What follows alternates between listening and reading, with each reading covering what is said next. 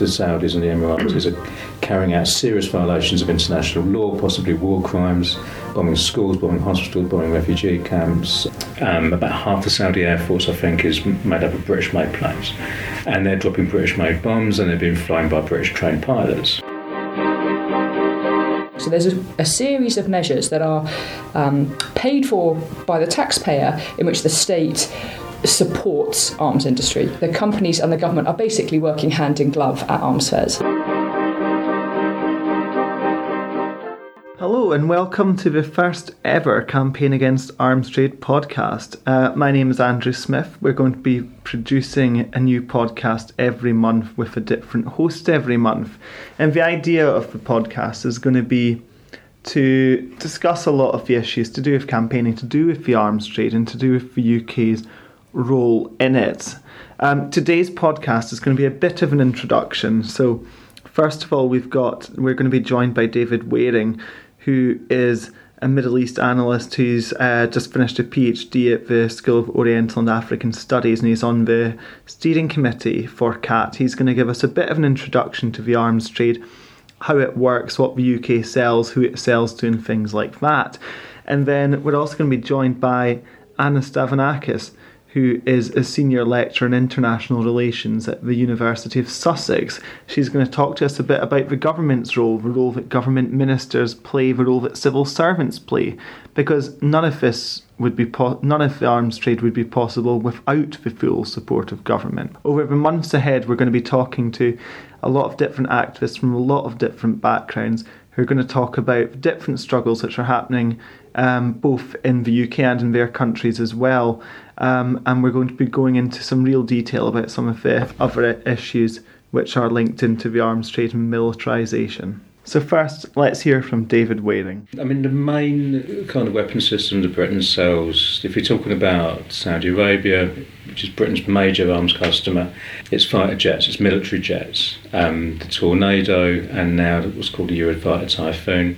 And these are combat aircraft which can carry out bombing runs as well as air-to-air combat. But Saudi Arabia is obviously the largest buyer, but where's the UK selling its weapons? Who's buying British weapons right now?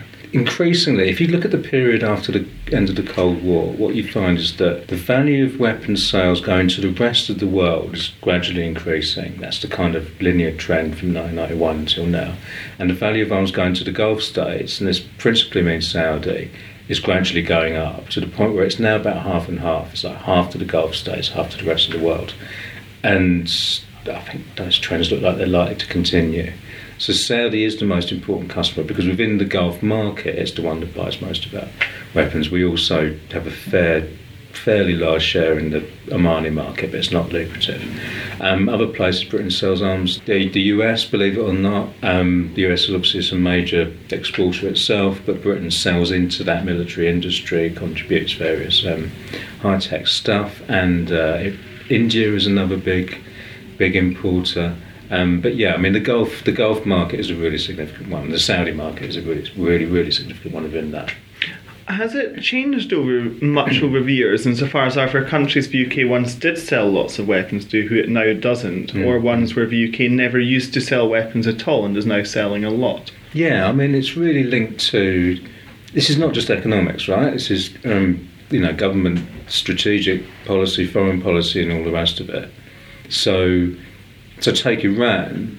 We were selling large quantities of arms to Iran when the Shah was in charge of Iran. He was our ally, this sort of autocratic monarch who was there right through the 20th century, him and his dad before him. And then he was overthrown in 1979, so we now have the Islamic Republic of Iran, which is not in any way aligned to the West. And so British arms sales to Iran are suddenly cut short at that point. And it's not because Iran suddenly run out of money, it's because we no longer want to arm that regime because it's run by someone we don't like. Libya was an arms market when it was a Western ally, then it became... then Gaddafi is in charge of Libya and suddenly it's not a Western arms market. Then he reconciles with the West and it is a Western arms market. So you can see how these things, it's more about foreign policy, it's more about British strategic policy than it is about just making money and nothing else. Yeah. But our government would say that the countries it sells to are sovereign regimes who have a right to self-defence, and this is a sort of thing that does come up a lot. How would you respond to that? It's a bit of a platitude. I mean, yeah, every sovereign state has a right to self-defence if you want to look at it in those kind of realist international relations terms. But then, okay, why don't we still sell arms to Iran? Why don't we sell arms to North Korea? And the reason we don't sell arms to those regimes is because they're our opponents. We sell arms to our allies because we want to support our allies, not because they have some abstract right to self-defence, but because we concretely want these regimes to survive. And also, I think the other thing to point out is that the way these arms are often used has nothing to do with self-defence at all. I mean, you look at the Saudis' war in Yemen at the moment, they will claim that it's self-defence. It isn't. It's about ensuring that an ally of the Saudi government reclaims the presidential throne, as it were, that he was thrown off of a couple of years ago. That's not about self-defence, that's about geopolitics. And you look at some of the arms that we sell to these Gulf regimes that are really capable of being used in internal repression, which is against the arms export controls, by the way. You're not supposed to do that. But again, that's about defending the regime from its public. So it's a kind of self-defence, but I mean, if we care about what are called British values, then maybe those are not the kind of arms we should be selling, and it's not the kind of quote-unquote self-defence that we should be, protecting. But how long has the UK been such a major arms supplier? In fact, as we are talking today, the government's just published stats that show that the UK is actually still the second largest arms exporter in the world. Right. Over the last 10-year period. But has this always been the case? How long has the UK been involved in this? I mean, I think things changed in the late 20th century, where Britain's going through this process of decolonisation, and it's trying to maintain relationships with regimes that it's leaving behind, as it were, as it's pulling out itself. It wants to ensure that the regimes, allied regimes that it leaves behind, are sufficiently well armed, capable of defending themselves from their populations, and capable of, maintaining the sort of regional order, global order that Britain and America want.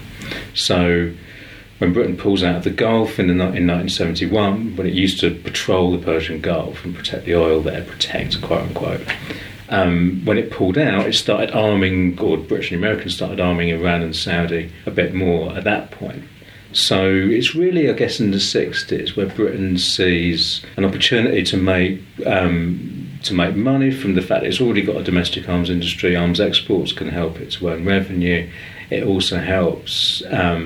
You need a domestic arms industry to support your ability to maintain yourself as a global military power, right? And it makes it more economical to do that if you're selling somebody arms that you're making for yourself. It means that you can extend production runs and lower unit costs. You can retain skills, all that kind of thing. And another big opportunity comes in the early 70s when the Gulf states start really coining it in from oil sales. They take control of their own oil industry. Suddenly they're flush with cash. And Britain and America really want to recycle that money into their own economies, and that goes into the financial industry, but it also goes into the arms industry. So I think in earnest, this goes back to the 60s and 70s, and it's all, if you look at the way it's developed, it's tied into our relationship, particularly with the Gulf states and Saudi. Well, the relationship with the Gulf states has recently been the subject of a high-profile court case. Yeah. Involving CAT. So for the last 2 and a bit years, the Saudis and a coalition of their allies, I mean it's principally the UAE, have intervened in a war in Yemen, a civil war in Yemen that started a little bit earlier. And as I say, they're backing the government of that country against rebels. And the war they've been waging has been pretty brutal. There's been, if you look at all the reporting that's done by the leading NGOs, Amnesty, Human Rights Watch, by the humanitarian NGOs, Oxfam, Save the Children, by reporters on the ground, they all tell you the same thing, that the Saudis and the Emiratis are carrying out serious violations of international law, possibly war crimes, bombing schools, bombing hospitals, bombing refugee camps, internally displaced persons camps, homes, residential areas, and all the rest of it. And as I mentioned before, Saudi is one of Britain's major arms markets. So a lot of these planes that are running these bombing missions are British-made. About half the Saudi Air Force, I think, is made up of British-made planes. and they're dropping British-made bombs, and they're being flown by British-trained pilots. Now, the arms controls that we have, the arms control regime that we have in Britain, says that you can't sell arms to a regime if there's a quote, clear risk, unquote, that the arms, quote, might be used in serious violation of international law. And I think it seems to us that it's not just a risk, it seems very likely. Certainly the other day I spoke to a journalist who'd been on the ground during the war for a long period of time, and they said to me, it's virtually certain that British arms have been used in violation of international law. So we believed that quite low bar in the law had been exceeded by some degree. So we applied to the High Court for a judicial review. So in British law, if a government makes a decision that a party believes is irrational or unlawful, then you can challenge it through the court. So we asked the court, could you look into this decision, the decision to carry on arming Saudi in the context of the war? And court finally heard that in February this year, gave their verdict a couple of weeks ago, and they said that the government hadn't made its decision in an unlawful way, that it's done what it could to establish that the risk didn't exist. That clear risk of those arms being used in violation of international law wasn't actually a clear risk. We disagree, I think it's safe to say, very strongly, and so we are asking for permission to appeal the decision. We don't think the decision is a logical one. We think it flies in the face of the evidence. We go back to that point. Is there a clear risk? It's not, has it been proved that the arms have definitely been used in violation of international law? It's simply, is the risk clear that they might be? Finally, if the judgment is upheld, what sort of precedent do you think it will set? That's a terrible precedent. Kind of message will it send to Saudi Arabia, to the arms companies, and to people in Yemen? Yeah. But also to other dictatorships? I think they will be very reassured. Any government, any regime like Saudi, which buys British arms and is thinking of carrying out indiscriminate bombing, which appears to be designed to terrorise civilians, will take huge comfort from a decision like that, because it will effectively say the British government has carte blanche to help you do this. There isn't a legal impediment to it. Given all the evidence that's available on what's happening in Yemen at the moment, if you can legally sell arms, if the British state can legally facilitate the sale of arms to a regime doing those things in this context, then it can sell arms anywhere. You can sell arms to Bashar al-Assad, sell arms to whoever you like.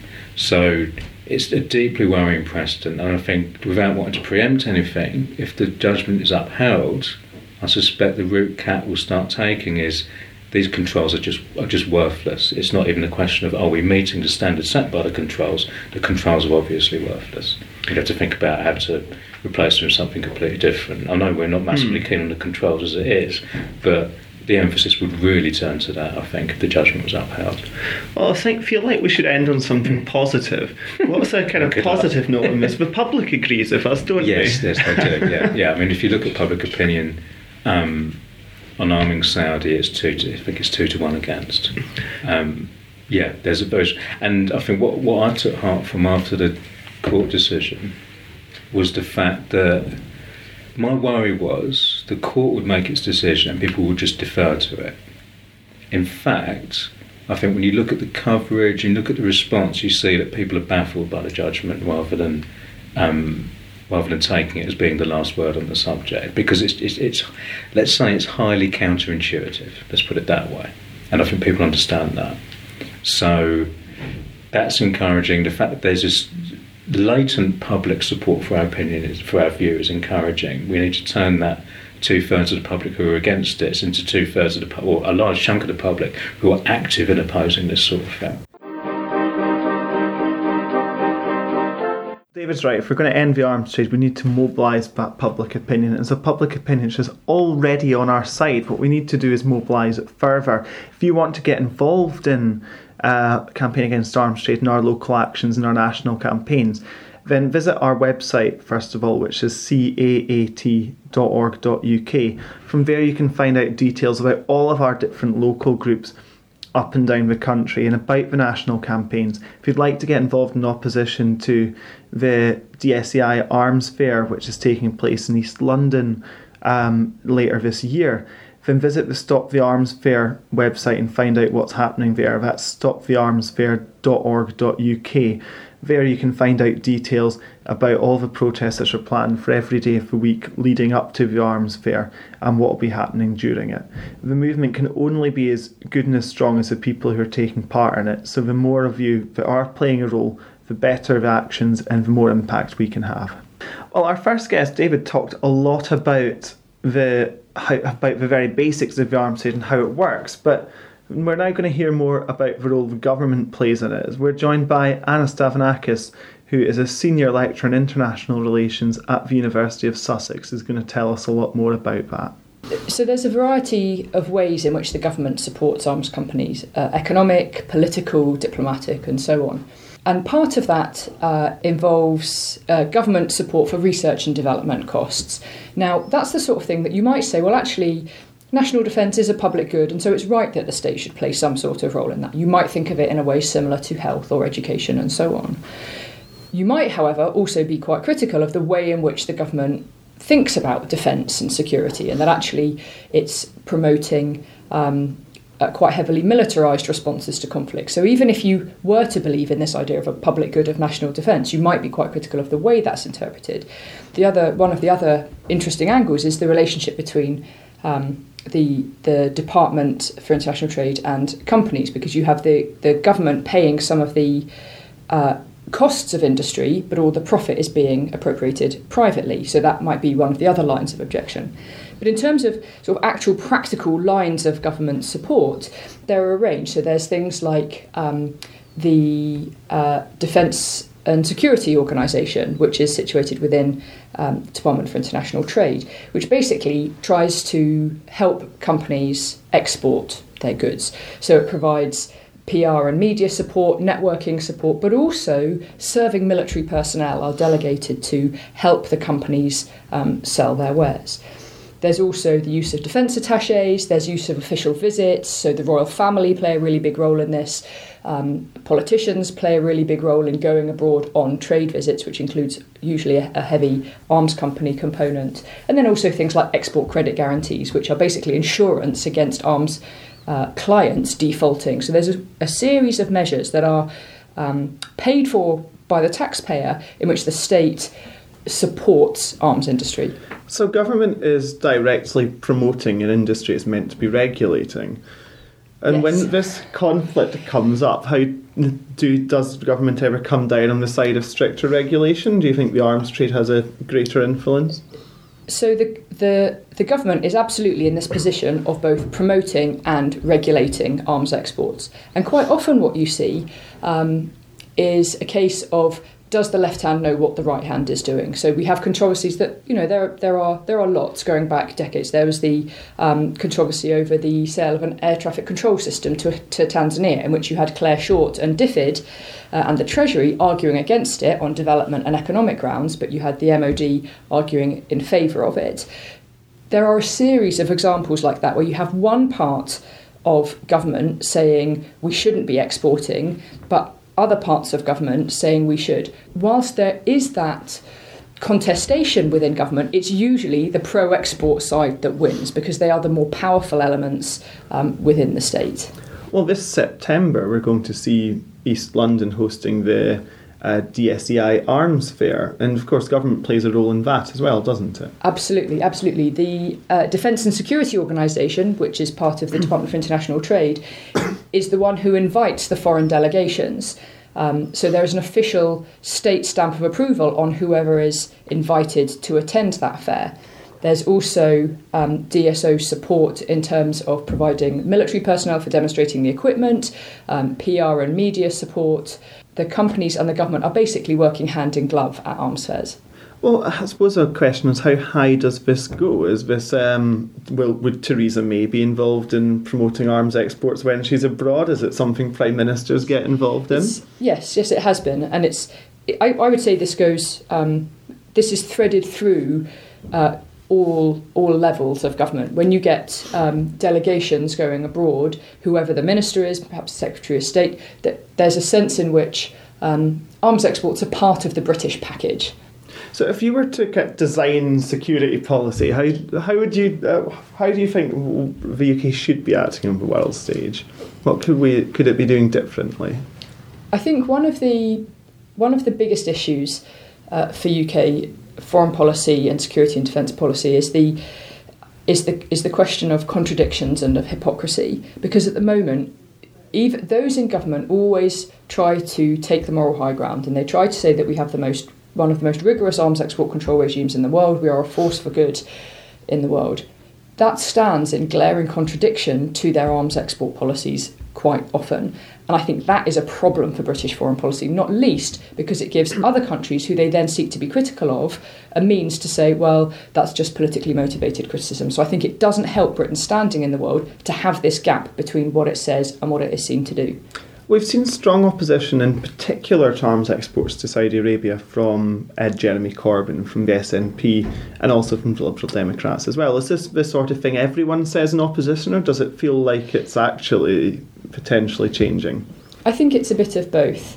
There is a British tradition of supporting and promoting arms exports, whether it's a Labour government or a Conservative government.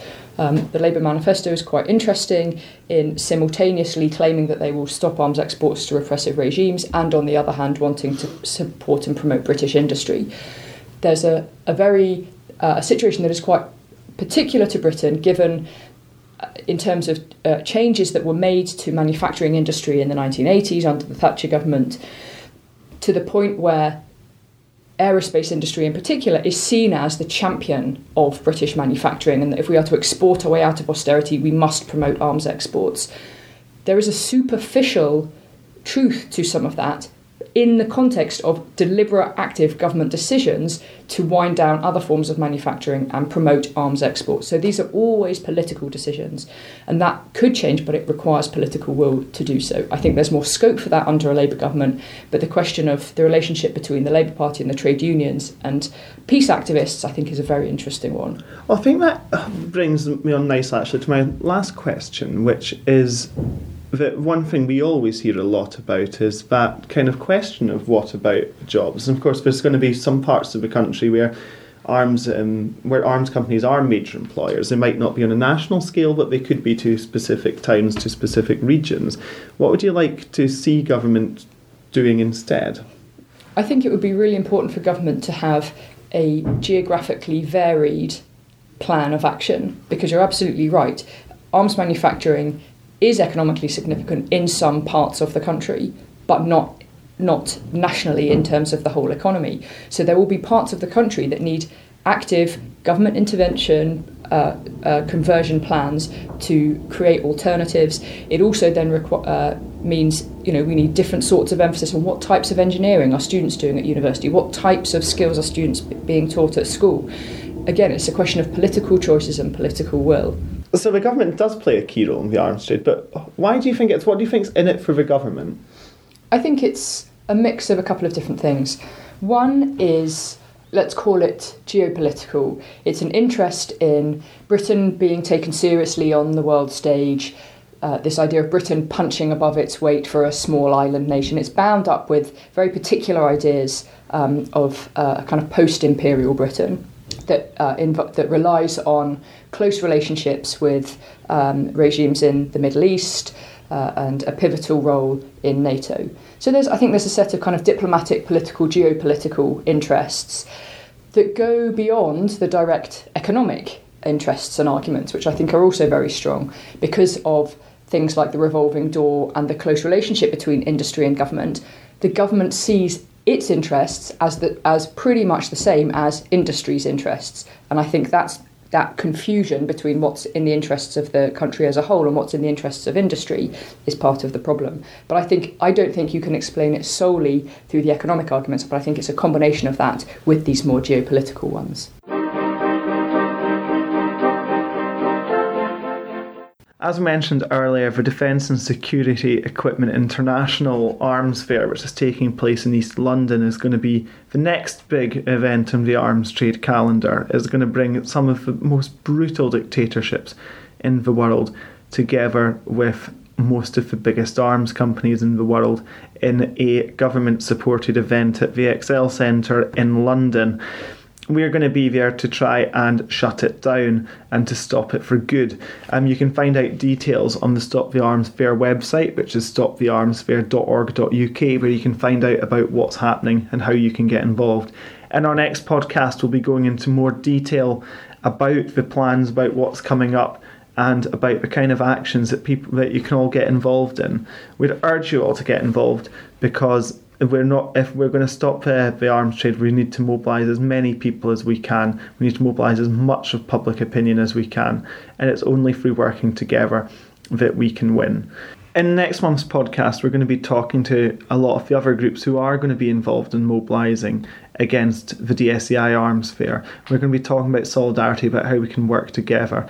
Thank you so much for listening, and if you want to get involved, then please visit our website caat.org.uk and find out about how you can get involved and how you can take action. Also, please subscribe to our podcast. This is the first podcast we've ever done, and we hope it's going to be the first of many, and please do give us 5 stars on iTunes. That would be of great help as well. Thank you so much for listening.